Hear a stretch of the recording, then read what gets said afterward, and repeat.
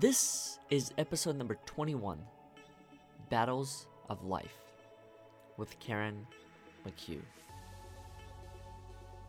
Welcome. My name is Oleg Lohid, and this is the Overcoming Odds podcast, where you get a glimpse into the stories of adoptees and foster youth who've overcome adversity, suffering, and struggle in achieving their personal success. This podcast was built by you and for you to help you overcome adversity, suffering, and struggle in achieving your fullest potential.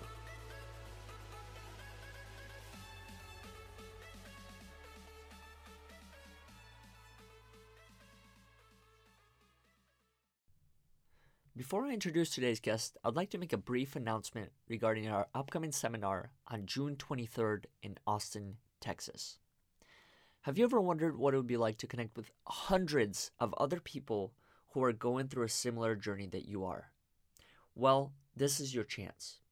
Come join us for a day of networking, insightful speakers, and workshops that will help you improve your current lifestyle and well-being. For more information, go to overcomingodds.today/hear me now. Now, let's get back to our guest. 5%. That was her chance of survival. A hard thought for most, if not all of us, to swallow. What would you do if you were told you had a 5% chance at life? Would you be satisfied with the person you have become, the lessons you have passed on to others, and the amount of time you have spent with those you love? Without further ado, please welcome Karin McHugh. Karin, thank you so much for joining us today. If you don't mind, I would like to start off this episode by having you share a little bit about who you are and the reasons why you got adopted, and we'll move into some of the other topics from there. Born, and my biological mother, relinquished me, and I believe she got sent away. I don't know the actual story, but her address on my birth certificate was a home for unwed mothers.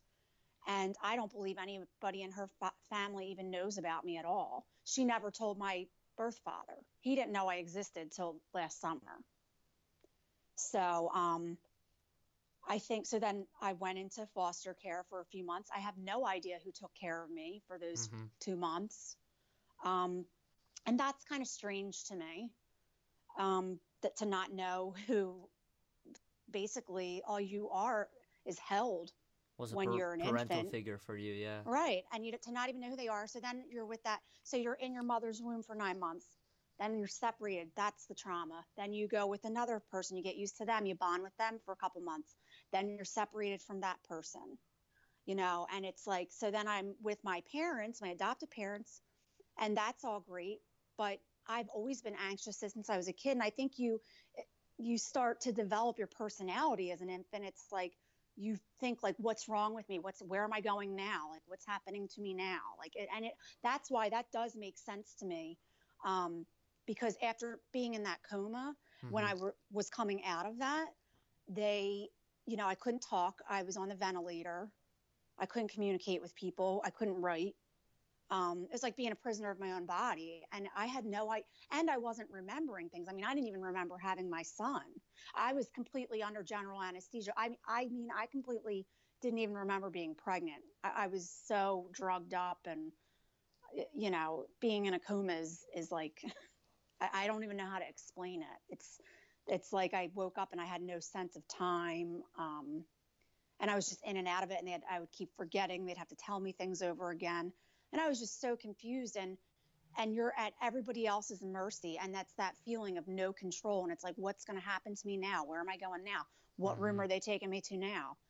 And I think that triggered a lot of those feelings, probably from what happened to me, that trauma in infancy, not to mention being separated from my son, like having that same exact experience again, like, as much as my son was separated from me, I was separated from him, and that was and then having to watch other people care for him, and having to, I really, The first time they brought him to the hospital, I was still on the ventilator. I could barely move. And it was awful. It was like probably one of the worst days, if not the worst day of my life, which was supposed to be, the best day of my life. I could barely hold him. He screamed the whole time, like he was afraid of me. And the one nurse that I'm still friendly with that took care of me said that she's like, I knew you were like completely like disassociated, like you had a flat affect. Like I just showed no emotion towards him. I can remember thinking, well, like, what am I supposed to do now? Like I can't, it just kind of shut off like that mothering instinct. And it hurt. I was so upset. I felt robbed. I didn't want to deal with it. I had such a long road ahead of me for a physical recovery that I couldn't even begin to process the emotional side. So I just didn't.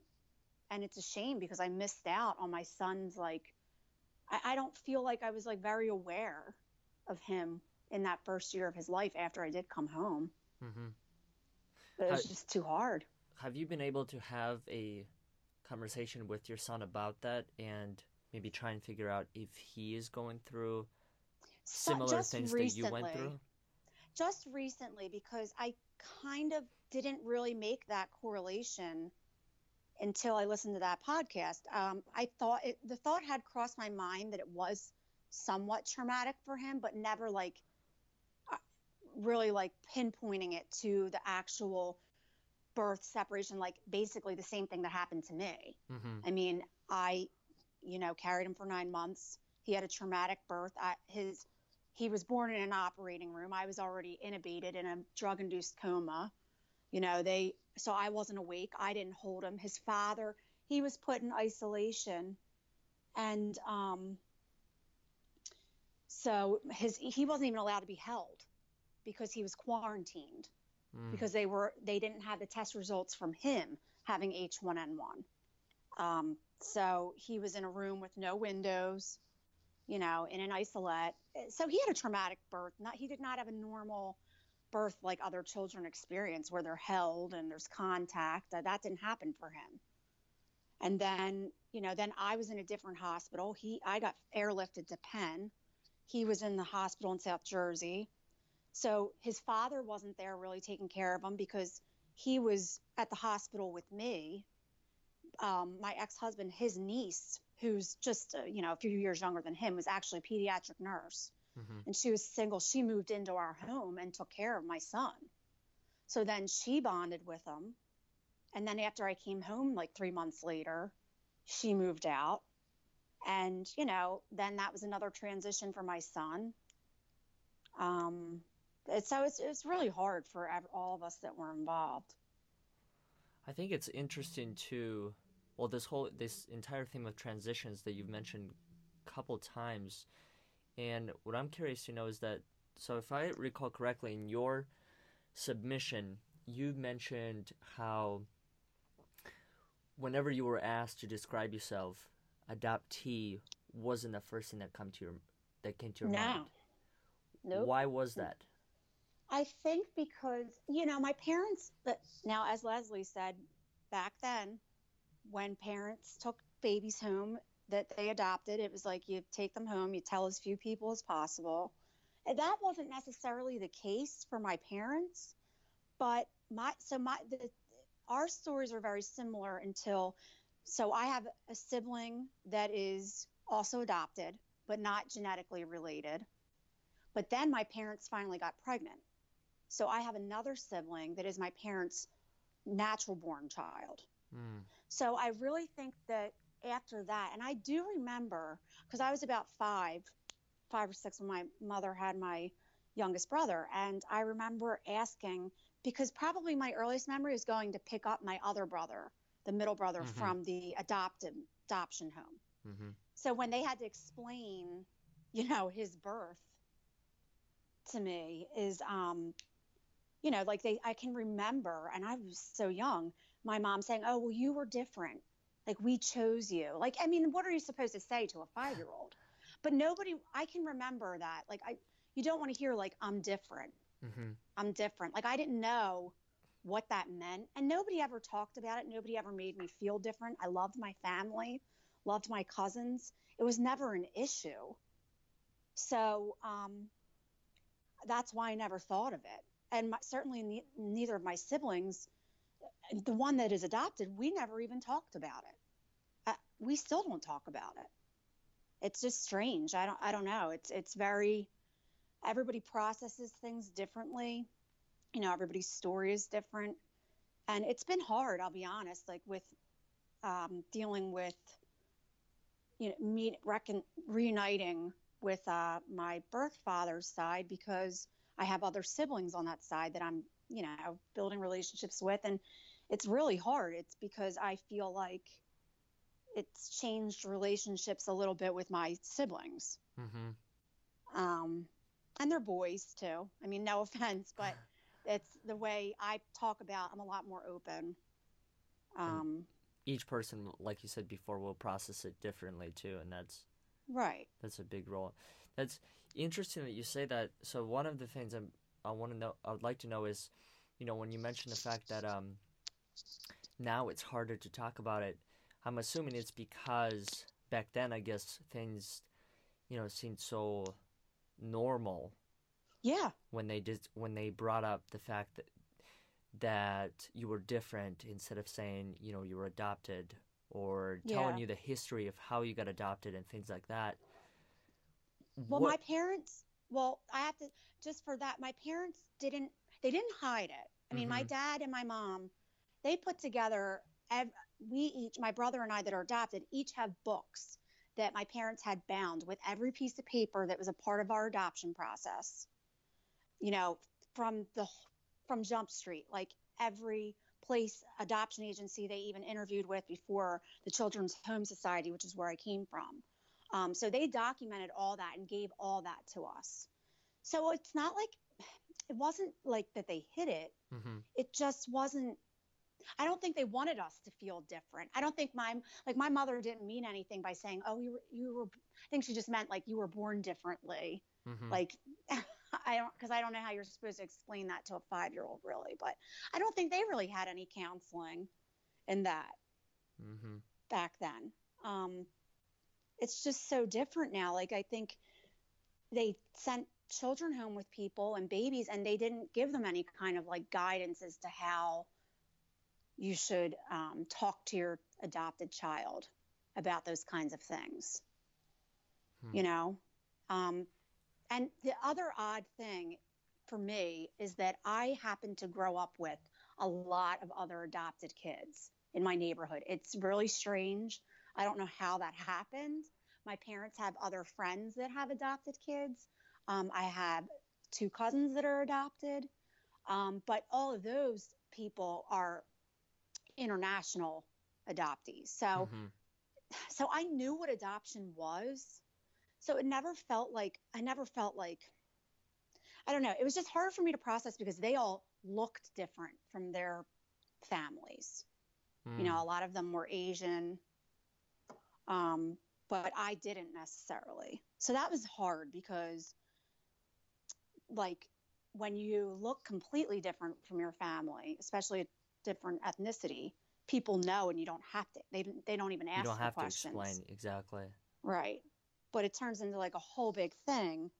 It's hard. That's what I didn't want my son to face. Like when you're doing school projects and, things like that, and exactly as Leslie said, on medical forms, when they ask all these questions, like it is so frustrating because with my medical history, all the specialists I go to, I have to fill out these forms every single time. They make you update them. And it's just like NA. Like they should just make it a box at the beginning, like your ethnicity, so that they can just spare you all of that. It just gets annoying, in my personal opinion, because then people ask questions and. Absolutely. When did you first realize that the fact that you had to start mentioning the fact that you were adopted, so as it may bring some additional things, because I've started doing this, I guess, recently. I know that in the past when I would go to some doctor's appointments, well, the times that when I went with my mom when I was younger, she would explain the fact that, I came here at 12 years old from a different country, Right. So she was very cautious about those things. But I know that when I started to go on my own, there were times when I failed to mention that because I'm not sure actually of the exact reasoning. Probably because of the fact that it wasn't asked, and I was Right. constantly asked all these other questions. And then by the time you answered those and you go through the appointment, which usually is 10 to 15 minutes, Hmm. you're just not given that opportunity. So I'm curious to know, in your mind, when did that click?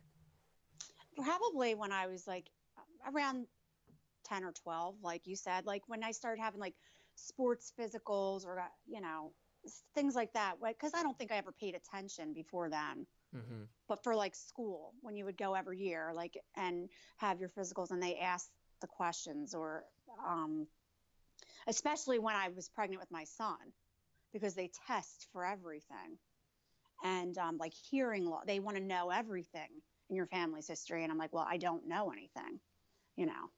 That's when I really noticed it, like immensely, like how much they ask, and it would save you a whole lot of trouble if they just had that as a box on there. Mm-hmm.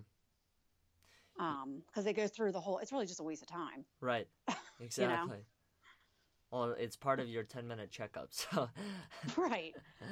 But things would move along a lot more quickly if, but I do notice, I think I also started thinking about that more when I was old enough I really have always paid attention to like how people look, things that run in people's families, like how my youngest brother, looks like certain family members.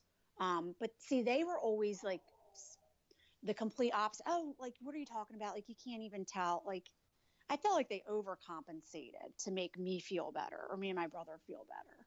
Hmm.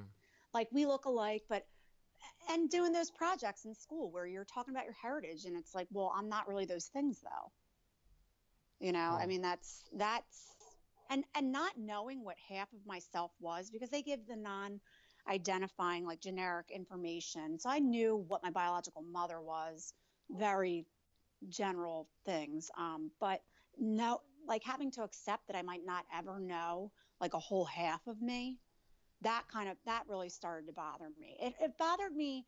It didn't bother me until I was an adult, when had my son, and probably not until he got older, to tell you the truth. I could have died when I got sick. I mean, they gave me a 5% chance of surviving that. Mm-hmm. And I had no regrets about not reuniting with my birth parent or anything like that, like when I came out of that coma. It wasn't until my son, had gotten older in the last few years, like where he's old enough to ask questions, that I felt like I owed it to be able to try to answer them for him. Mm-hmm. So interesting. So you were given a 5% chance to live while you Mm-hmm. were in the coma. Is that right? Yeah. Yep. And what was it like afterwards when you woke up and you figured that part out? Um, Was it it was like, were you in shock? I would, Like yeah, I was think I was in shock. I was angry, of course. I felt like I got robbed of, having that birth experience. I felt like I got robbed of having that bond that I didn't ever have with my biological parent, with my biological mother. Mm-hmm. I felt like that was stolen from me. Hmm. So that's been a hard thing to accept. And I was told not to have children after that, after I got sick like that, because I have a lot of vascular issues now. I had a lot of respiratory issues, and they just said it would not be wise to ever become pregnant again. And it bothered me that I felt like that was stolen from me. Like, I was angry about that for a long time. And I just think I didn't deal with it. I really didn't start to deal with the emotional side of it till like his first birthday. I kind of just really focused on getting back physically, because Mm-hmm. I was in extensive rehab for months. I mean, I had to have occupational therapy, I had to have um, physical therapy, you name it. So, I mean, I had speech therapy. It took, I just had to learn how to be normal again, because Mm-hmm. I didn't even know if I was ever going to be off of oxygen. I didn't know what the future held for me, and they didn't know. because they had never seen somebody that sick recover from I was on 2 forms of life support, and they had never seen somebody. When adults are on this ECMO machine, it's like a heart-lung bypass machine, there's like a 50% mortality rate, and people Oh, don't wow. typically, yeah, they don't come off of that. So at one point I held the record at Penn for being on it the longest. I mean, they've come a long way in, 9 years. Now it's more common for people to be on it. I actually had a friend that had a lung transplant last year, and after she had her son, and ended up on ECMO, the same hospital, and she survived. So, as I said, they've really come a long way. But so they weren't able to tell me what to expect as far as recovery. It was basically like a miracle I was alive.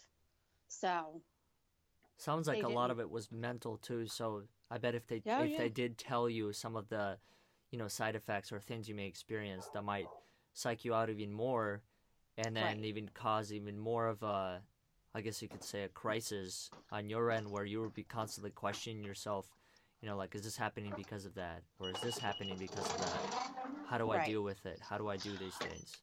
Oh, and I did go through a period of that for quite a long time, where I didn't know what was normal, and they couldn't tell me.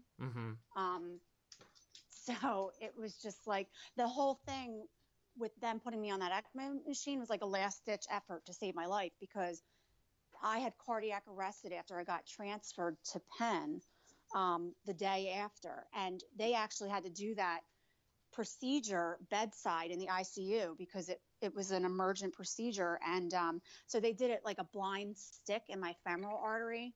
And that's why I ended up having to have a bypass, because it saved my life, but obliterated my femoral artery.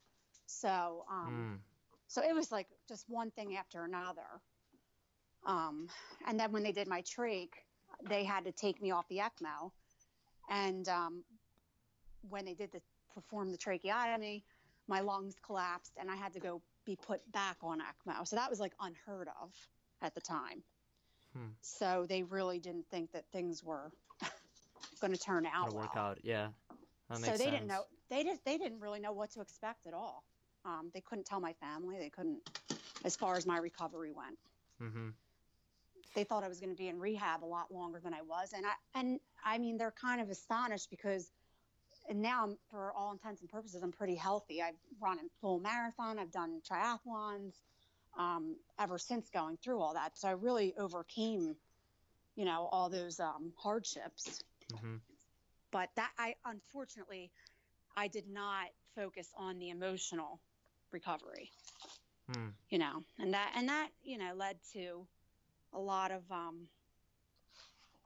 problems at home, and I think nobody knew how to.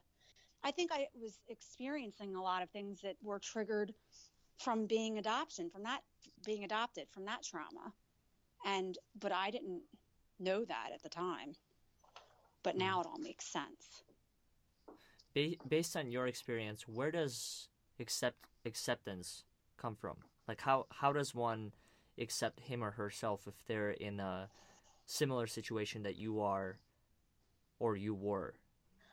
I'm figuring that out still and working on that. But the way I'm trying to, I've read an article about that, and it's I think it was in Psychology Today, and it was that the acceptance and taking responsibility are the keys to having peace of mind. And I think in order to do that, what I've had to do in my own life is kind of, as you said, how you do, like, you have to compartmentalize things and put them into like little boxes, and accept things for the way they are and for the way they aren't, and just not. And what I'm trying to work on is just accepting things for what they are, rather than saying, oh, I have to accept that I'm not in a relationship because, or I don't have this job because, like, instead of having a reason for it, it just is or isn't. And trying to look at it that way for what they actually are, and that, not attaching anything to it, and that I have control. I think if I do that and just try to accept things that this is the way it is. I kind of did that when I was in my physical recovery. It was like, okay, I may not be able to walk right now, but I can still use my hands, or I can still, it's like kind of like taking an evaluation and of all the things that you still are able to do, Mm-hmm. even though things may not be a certain way you want them to. And then that way you like reestablish that control. And that's what I'm trying to do with the emotional stuff. Because I think I've always come back to like that self-worth thing. And a lot, I've listened into these podcasts. It breaks my heart that it's such a um, strong pattern of people feeling shame Mm-hmm. or, you know, having such a lack of self-worth. And I've experienced all of that, and I don't know why. I felt that way my whole life. And I don't, there's really not a reason for it. It's like you have to over excel and overachieve, and I put the pressure on myself. Mm-hmm. And I think it's just that feeling like you're not good enough because you were abandoned in a sense, you It's, know. And I it's Go interesting ahead. that you bring that up, because I think what does end up happen for, honestly, it's not even for those that have been adopted. I want to say it's for a lot of the people that I know, is that when you come to that point where you no longer feel worthy, what you start doing is, just like you said, you start to excel. So that way your Hmm. norm changes. Because in the past, before you excelled, your norm was that being when you felt unworthy, when things didn't work out, when you were Right. constantly doubting and questioning things. But if you, almost like if you take it to the next step and you try and excel in some of those areas, then that becomes the difficulty. But I guess you could say, the mastery or the skills you've gained through it, that becomes your norm. So it's Right. harder to fall back and um, look at it as far as, okay, I've accomplished all these things, but they're not worth anything. Right. Hmm. I That's also. exactly it. I think when Mm-hmm. you set other goals for yourself to like overachieve at things, or, you know, prove your self-worth, Mm-hmm. like prove your value, it's like it's a way of displacing that energy on the things that you really do need to accept, Mm-hmm. you know. And it's like, because it's just too hard. And I don't know why that is. I think because you actually just, it's a belief about yourself that's formed from when you're an infant, when you go through like a trauma like that. And I never understood that until I literally relived it again when I had my son, and seeing him go through it. Because to be honest, my son is 8.5, and I've noticed with him lately, like if we were late to pick him up once, his new thing that he fixates on is, what if somebody, what if somebody forgets to get me, and then I'm all by myself and nobody comes for me? And what if nobody, he says that all the time. And it's like, I guess in that moment, like he felt abandoned. And Hmm. I wonder, like, is that triggering like a physical response, like this anxiety that he felt as an infant? And I wonder if that's what happened to me, because I've had anxiety for as long as I can remember. Mm-hmm. And I could never explain it. That's the thing, like that feeling. And a child's not able to explain why. Like my son, it's not logical. Mm-hmm. Um, it's so, it has to be a physical response. It's like the only thing that makes sense, like data that's stored in like your nervous system. It's really the only thing that makes sense. So I really, something that even as an adoptee, I totally didn't buy into when I first heard about it 10 years ago. It makes total sense to me now. I Hmm. think, and and and that's one of the things that I do as a part of advocating. I feel like one of the issues is that I never felt entitled to my feelings as an adoptee, so I just didn't think about them. Just like after recovering from a critical illness, I had feelings and emotions that came out of that, and I felt like I wasn't entitled to those either, because it's you're always told, like, or we're taught, you have to be grateful, you have to be thankful, like Mm-hmm. look where you could have ended up, You were look where you lucky. could. Mm-hmm. I mean, I can't tell you how many times that people have said that to me. um, And that's why I don't talk about it. I have never talked about being adopted that much growing up because I really wasn't sure. You feel a certain way about it, but you're not sure what that is or what it means. Mm-hmm. And it's like, then you have people telling you, well, you just have to be grateful. You just have to be thankful. And everybody said that to me when I had my son after losing that few months with him. And I was really grieving that loss and I needed to grieve it. But I'm allowed to be, I was grateful. I certainly was grateful. I'm certainly grateful for my parents that raised me. But I think adoptees or anybody that goes through something like that, they need to be told or have a platform where it's like, it's okay to have those feelings. Like that's Mm-hmm. normal. And you need to grieve that because it is like a loss. It's part of who you are. Yeah, absolutely. Exactly. You can't change that. And that to me was always strange. It was like I always kind of felt like I was born in New Jersey, and so my birth certificate has my adoptive parents' names on it. I never even knew what hospital I was born in until last year. And to me it was always like, how do I even know that's even the day I was born? It's like erasing an identity that existed before I was legally adopted when I was over 2 months old. It's an And interesting question. that to me is a very strange, it's almost like saying to someone like, well, you didn't exist until now. Mm-hmm. It's that is like kind of a weird feeling. And I don't know what it means. It's not like I'm sad about that or that. It's just strange. And especially after having a child of my own. And then I missed, people try to say those first 3 months aren't significant. Well, they were significant to me. So they had to be significant to him. Hmm. So that really made a lot of sense to me. That, especially that podcast, I really identified with that. Mm-hmm. And How, I just think that people should be able to be entitled to know they're entitled to their feelings. mm, how did you find the courage to share your story at first? Because it seems like one of the common things that I see within, honestly, a lot of the interviews and people that share their stories and other platforms is that moment when people finally realize that they have a voice, that their voice does matter, and it's almost like they overcome this huge barrier and then they start to share it. I think a lot of Yeah. it does come from the fact that, there's a community that already exists and that gives you the voice. But I want to know, like, how did you do it? Like, what moment clicked in your mind that said, okay, it's time, I've lived in this type of life. This is the life I really want to live. Well, to be honest, I think that really, I mean, I went through a significant depression after my biological mother kind of like rejected me last year. And it's odd because you had reached out to me. I had been a member of these adoptee support groups on Facebook, like Instagram, all that through social media. Mm-hmm. And I kind of would just read other people's posts.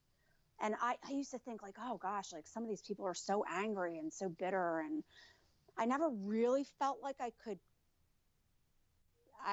share my feelings in that platform. But when you reached out to me and asked me to share my story and brought this organization to light, and I was able to, it made me realize like, oh, wow, like there's other people that are like me and do feel the same way. Mm-hmm. And that there's other people that care about this and that aren't going to judge me or tell me how to feel. It felt like a safe space. Mm-hmm. I don't necessarily feel like some of those other groups are necessarily a safe space. I feel like the way you set this up and present people's stories make it like a safe place to, kind of like talk about these different themes and ideas.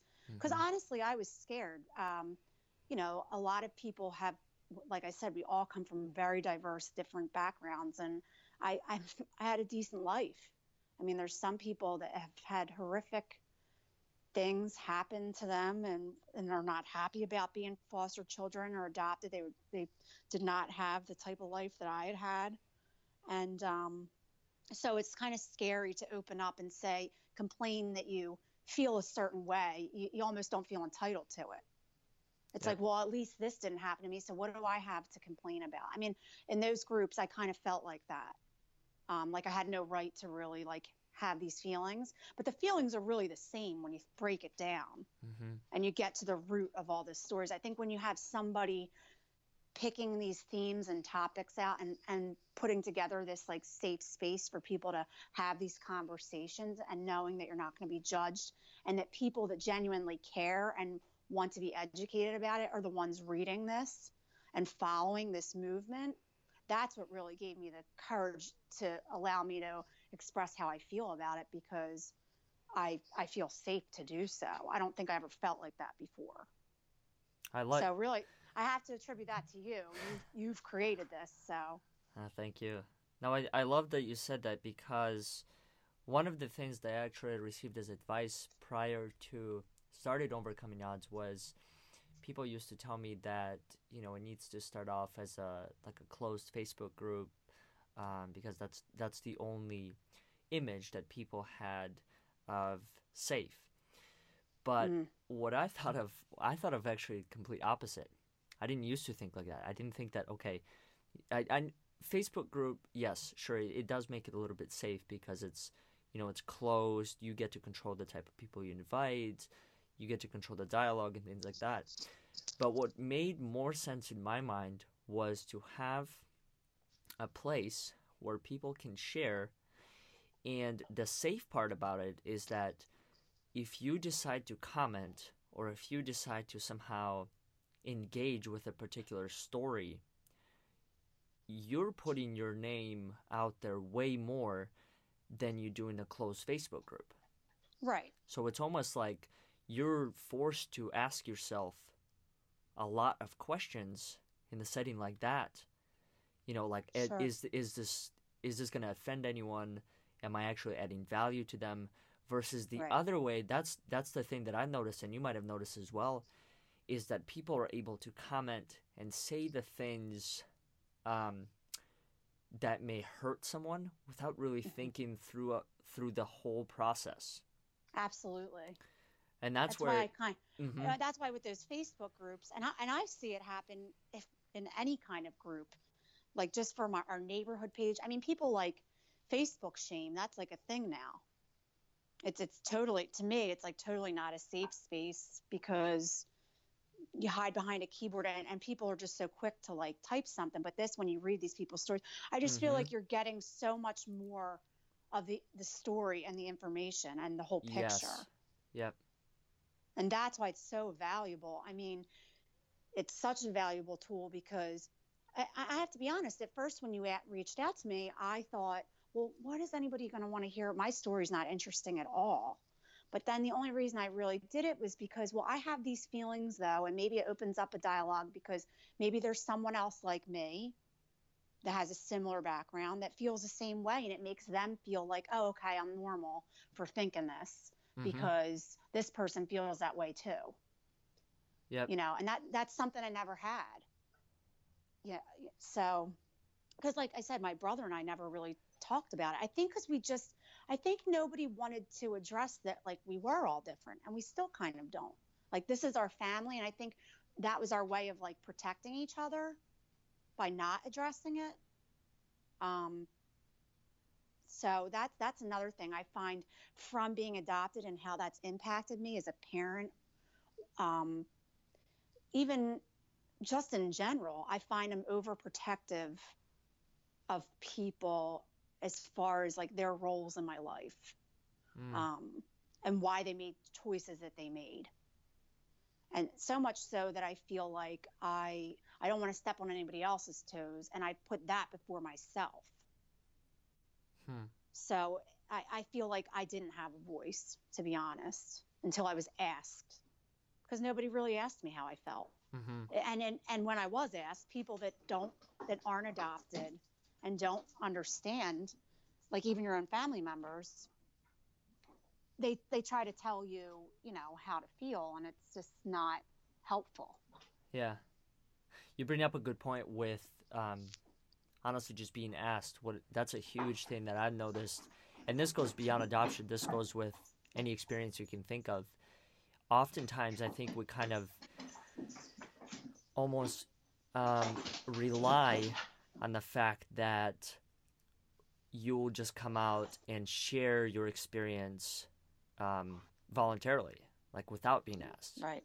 And I think that's what is happening or has happened within adoption and foster care for so many years is that you have, don't get me wrong, you have a lot of great organizations that are trying to do similar things to what we've done, but the thing that I've noticed most between that is that they oftentimes depend on people just to reach out to them and say, Right. okay, here's my story and here's what I have to say about it. But what I've really noticed is that you have to, and this is what we've been doing, is that you have to take that first step as kind of a platform to start reaching out to people, because there's so many people that actually don't do that on their own. It's just like you said, it really does take a lot of courage, and it's a huge barrier for some people. It's something that may not have been talked about for their whole life. So what would change in the instance where all of a sudden they're like, okay, here's this website, I'm just going to submit my story. So that's kind of how we've been working on it, is that the worst that will happen is the person will say no. Right. There have been other interesting responses that we've received, but Oh, wow. Really? well, some people have used the F word and things like that, and Oh my gosh. and I'm sure it was probably because of the fact that they might have been going through something in their life, and Right. so when we would reach out to them and we would ask them, to share their experience so we can help out others, it was probably just a wrong place, wrong time type of thing. Right. I truly don't believe it's anything that we have built that triggered that. But it's just like anything else in this world. Yeah. You'll always get that type of response. But that's what I've noticed, is that you have to be the one, if you're creating something like this, you have to take that initiative and you have to be the one asking the question first and making others feel comfortable with that community, with other people sharing their stories. Absolutely. Because I also think that there's just things like certain topics in these podcasts that I've listened to that I've honestly never thought about. Mm-hmm. So if I were just asked to talk about my story without being prompted with some topics and like themes, I don't know that I would have made all these like revelations. Like that was a huge breakthrough for me to kind of tie that all together with, seeing my son go through Mm-hmm. this and reliving that. I didn't actually realize that I think I'm reliving that trauma like over and over again with these like transitions in my life. I think that's why I've really had a hard time dealing with my divorce, and I think it's because it triggered another feeling of abandonment, and it's very hard to separate all those emotions from the feeling. And that's what I'm trying to recognize in therapy and all that it's just a feeling that my body's feeling. It doesn't change that. It doesn't change the fact that, my husband ever loved me. Like he did love me. It doesn't mean that never happened. It just, when you have those feelings and it feels like it's the end of the world, and that's Mm-hmm. what anxiety is. And it makes you feel like you have no self-worth, like you're not lovable, like what's wrong with me. And I think I felt like that as a child sometimes too. Like you do have that thought, like, well, why didn't my parent want me? I think that crosses every adoptee's mind. It's kind of a natural thought. Mm-hmm. I didn't really like get stuck in that thought too much, but I do think I think I had the thought because I had the physical feeling, Mm-hmm. and I didn't know what it was. And Or I how can to just, process it. Mm-hmm. exactly. Yeah. I mean, how do you process that as a child? And it just translated into a lot of anxiety in it. And it used to be anxiety about failure, and I think that's why I survived my illness, because I don't like to lose. I'm not a quitter. I'm very determined. And I think that's what kept me alive, honestly. And I think that's a part of my physical, you know, uh, chemistry also. Mm. So I think that's honestly what kept me alive. But I feel like with certain changes and transitions in my life and how it's changed over the past, 38 years, I think I've, in a sense, like relived some of those little traumas over and over again. But now I'm hoping that since I've been able to realize that maybe I can have better handle on it and more control over it, and realizing that it's just a physical feeling. Mm-hmm. Doesn't change, it doesn't change facts. Mm. You mentioned you bring up a good point regarding divorce, and what I wanted to ask you was, and feel free to share as much of it as you would like. Mm-hmm. And you don't have to go into personal details if you don't want, but I think it's an interesting topic, especially in today's day and age, because there's so much pressure on those that are in a marriage, at least what I see from a lot of the friends that are married that I have, that almost like when you come to that situation when you should put an end to it, that they oftentimes don't. And the reason why, I guess, is um, one of the instances that I can recall, they didn't end up divorcing was because of the fact that it was either the parents or someone else within that support group that continuously said, "You'll work it out. You'll Mm-hmm. find a way to do it." How did you come to that decision when you finally said, "Okay, enough is enough"? And for those that may be similar through that are going through a similar journey, how can they do the same thing? I think for me, things ultimately came to a head because my anxiety had just gotten so bad that I guess I was like starting to just be unapproachable. I mean, it was to the point where I just didn't feel comfortable in my own skin, in my own house. Like, I didn't feel like I belonged anywhere.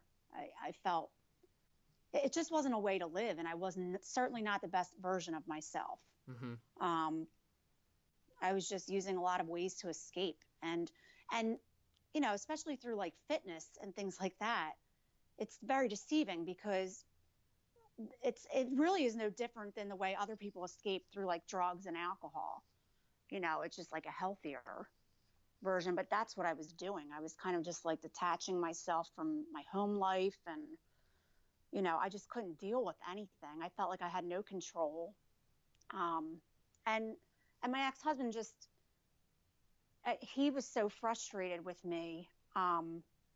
It's really a shame. I think after I got sick, and at first it was such a delayed response. Mm-hmm. The emotional stuff, I just think he didn't know how to handle that. And Mm. nobody could have, unfortunately, nobody could have prepared him for that or prepared me. I, for the first year, I seemed to be okay. No, I didn't go to therapy. I was out of therapy when I first came home, and that was probably a huge mistake.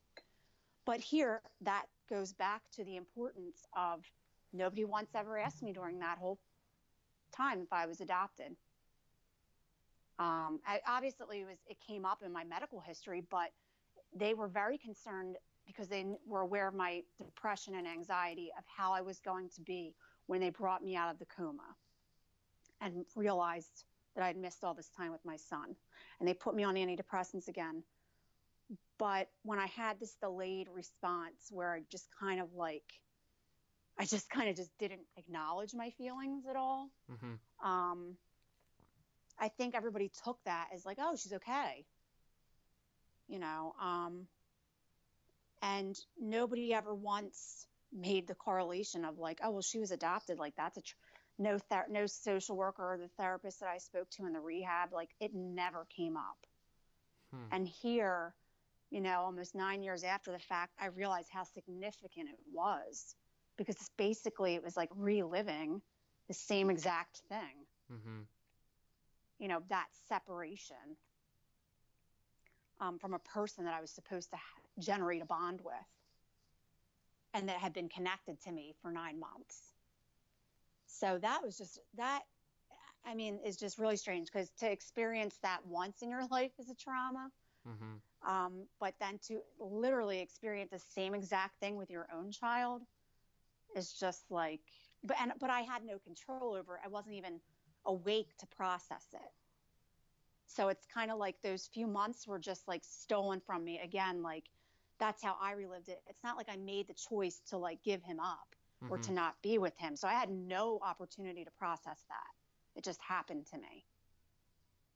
And then it's like, then after overcoming the physical stuff, it's like, okay, you're go home. Here's a baby now. It Mm. is just like, I don't even know how to. And unfortunately, it took a toll when it did catch up with me. That's my only advice to people that you sound very similar to me the way you deal with things, and that's how you are probably very like highly functioning and successful, is that you're able to just block that stuff out. But when something triggers you, which this catastrophic illness was a huge trigger, it catches up with you. And that's where I think there need to be some type of preventative measures as far as just awareness for adoptees, that if some event happens in their life, that maybe that's a factor that could, you know, maybe be an issue for them in Mm-hmm. coping with things. Like I definitely think that's something that needs to be addressed in the medical field. I also think, I've had it happen to me where I've gone in and out of therapy for half my life. And there were times when it was like, oh, okay, I'm starting to feel anxious again, but I don't need to go to therapy again right now. This is in my early 20s. I went to the doctor and he pushed an antidepressant on me that I ended up having like an adverse reaction to. Mm. And that's another problem where if it's not asked or taken into consideration, okay, maybe this person is experiencing anxiety because they need to see a therapist or work some issues out because they're adopted. Mm-hmm. Maybe you shouldn't just push a medication on them. I think it would be helpful. I think a lot of people have issues that probably go undiagnosed because they're not aware that they have a reason for it being an issue. I mean, nobody ever thought that was nobody. I went to family counseling with my parents for my anxiety. It never, ever got brought up that I was adopted. I mean, how does that not come up Mm-hmm. when you think about it now? Because me being separated from my son was such a traumatic event, and that gets talked about. But really, you think about it, the same thing happened to me. Yeah. So how could that not be important? How can it be important for one person but not another? It's really not different. And it changes too depending on, I guess, the age. Like you were at a point where you were separated at a relatively young age. I was separated at 12. So in both Right. cases, it's not the fact that one is better or worse, but it's more so that one is going to trigger a set of experiences that may not apply to someone who was separated as an infant or, Correct. even down the road. So like, yeah, I completely agree with you. I do think that there need to be studies done on something like this. But the other thing that I'm noticing throughout all of this is that it almost seems like in this particular field that a lot of the work is truly left up to us. Oh, And absolutely. they're like, just like you said, you can look at the medical field. That's a perfect example, where you're not even being asked that question, but you are Right. being asked a question about everything else, about who you are, your health, your parents, and everything else that makes you to that point. But you miss this quote unquote simple thought of, okay, is this person even adopted? Have they been through another system besides a traditional family home? Right. And once you miss it, then that's where a lot of the things happen. And that's honestly one of the biggest reasons why we started Overcoming Odds, was because of that. Was we did our research, and we would go to different organizations that are doing work in this field, and we would ask the questions, how many of you have been adopted? How many Right. of you have been through this experience? And it's something that, I'd love to challenge you to do whenever you come into a situation like that, and you'll just be blown away by the numbers. I mean, it's like 10% or even less than that of the people that are providing the services that also lived firsthand through that experience. And it's not to say that someone who has gone through an education that was textbook based and had practicals and things like that is unqualified to give you treatment. But I do think that there's a level of understanding that will always be missing because they're not able to understand it from the emotional side of what you're going through. That's what I think that really I had that breakthrough after listening to Leslie's podcast, because it was like safe for me to say, okay, what she's saying is correct because this happened to her. Mm-hmm. So it's okay for me to believe that because she knows. Mm-hmm. Because I've experienced that with all my medical stuff too, where it's like, I can remember having a feeding tube and the nurse saying to me, I wanted it out. And I remember her saying to me, well, you have to agree to, like drink so many liquids or this or that. They give you like Ensure and all this stuff. And I'm like, okay. Like I said, I need this out to be able to drink more liquids because I can taste it. Like I could smell it. So she's like, you can't taste it. You can't smell it. That's not possible. I'm like, and I can remember like saying to her, looking at her like, okay, have you ever had one? Mm-hmm. And it's the same thing. It's true. How do you know that? Mm-hmm. How do you know? So I think that it's hard to trust, especially a therapist, when you're talking about these things, especially things that are like relatively new observations about like this, adoption trauma, when it's coming from somebody that has not experienced that. Yep. And you may be going through something that is new to you or new to other people. So when you try and explain that to someone else who hasn't even, that hasn't even been published in a textbook or any other scholarly article, it's going to be impossible for that person to understand what it is that you're going through. And so you're going to be put in that same position where you came in, you were looking for help, and you weren't able to get it. Right. But feeling misunderstood is definitely a theme of my life. And I can recall even in therapy, I don't know if it was you that said this or another one of your guests, like that feeling like frustrated, like that your therapist isn't even like that you're getting nowhere. I certainly felt that in sessions sometimes with various therapists. It's hard. That's why I feel like this community is so important, because while many of us aren't licensed therapists, there's a lot of trust that comes with opening up to somebody that has the same feelings and has had the same experiences. Yes. Completely agree with you.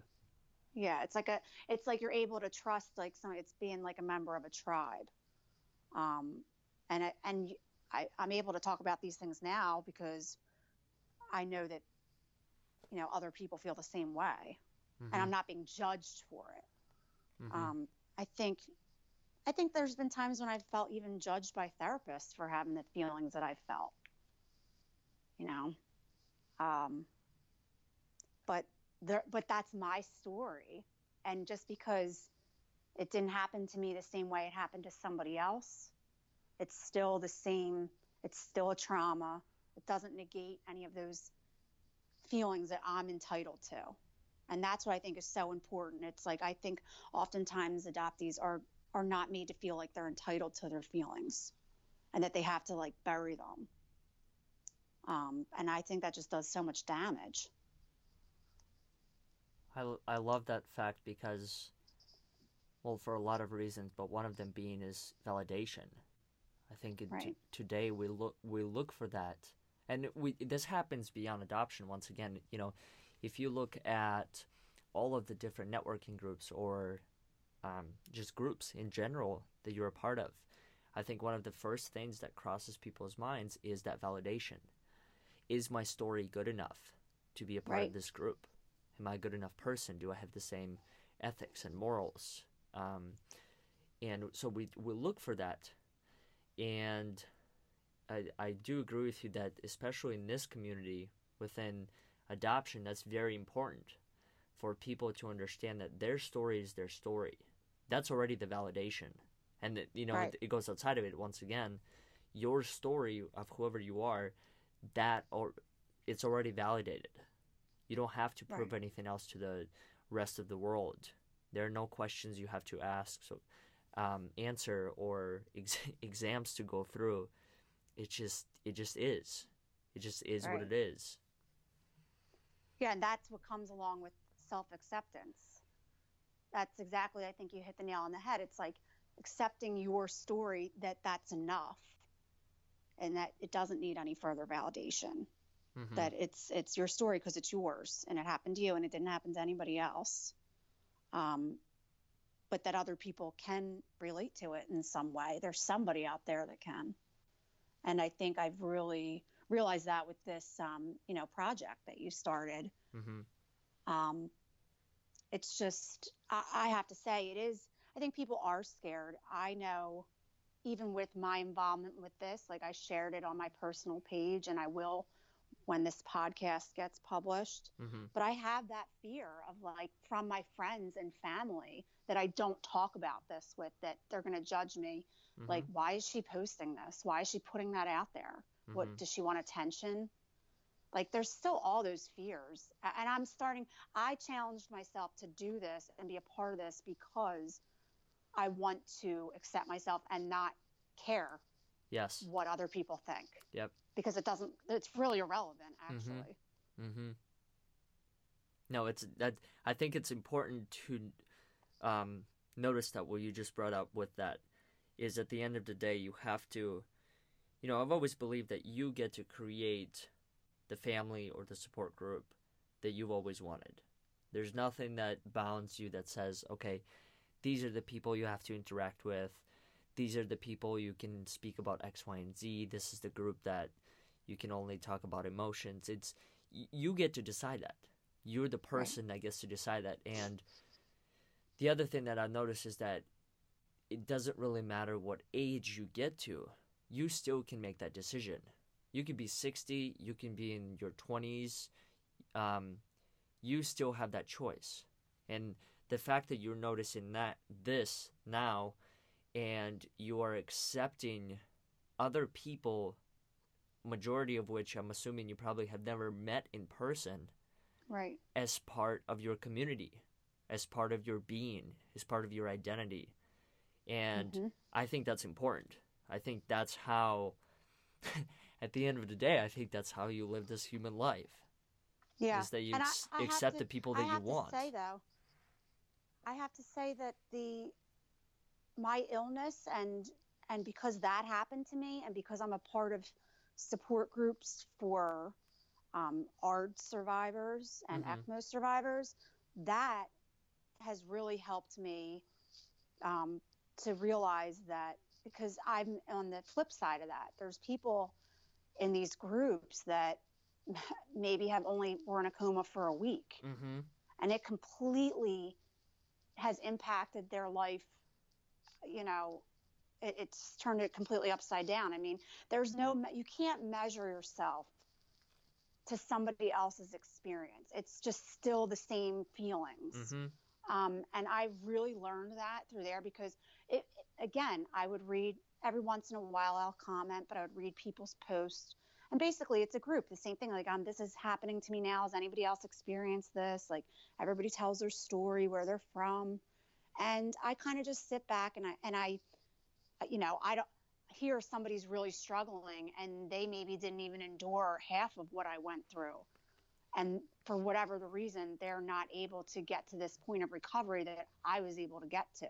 So I hold back because I'm afraid that somebody's going to say, what are you complaining about? Like, you ran a marathon after this. Like, there's people that can't even ever work again. So I feel like I've kind of that's helped me realize that adoption and that part of my life and overcoming that, my issues with that, it's no different. It's really the same, and you can't judge somebody else's experience Mm-hmm. by your own. Like, we're all different, and we all, react to things the way we react to them, Mm-hmm. and the way we're designed to react to them, and how we choose to react to them. And some things are harder for other people. Yep. Some things are easier for other people, and that's okay. Like, that's what I think the most important takeaway from all this is, that it's a total safe place, and that it's okay to have feelings Mm-hmm. about something that's not really talked about. Mm-hmm. Yeah.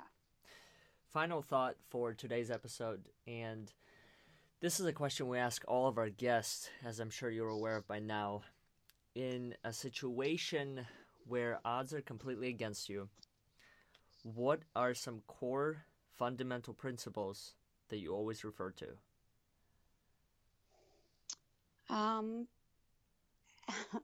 That to always have faith.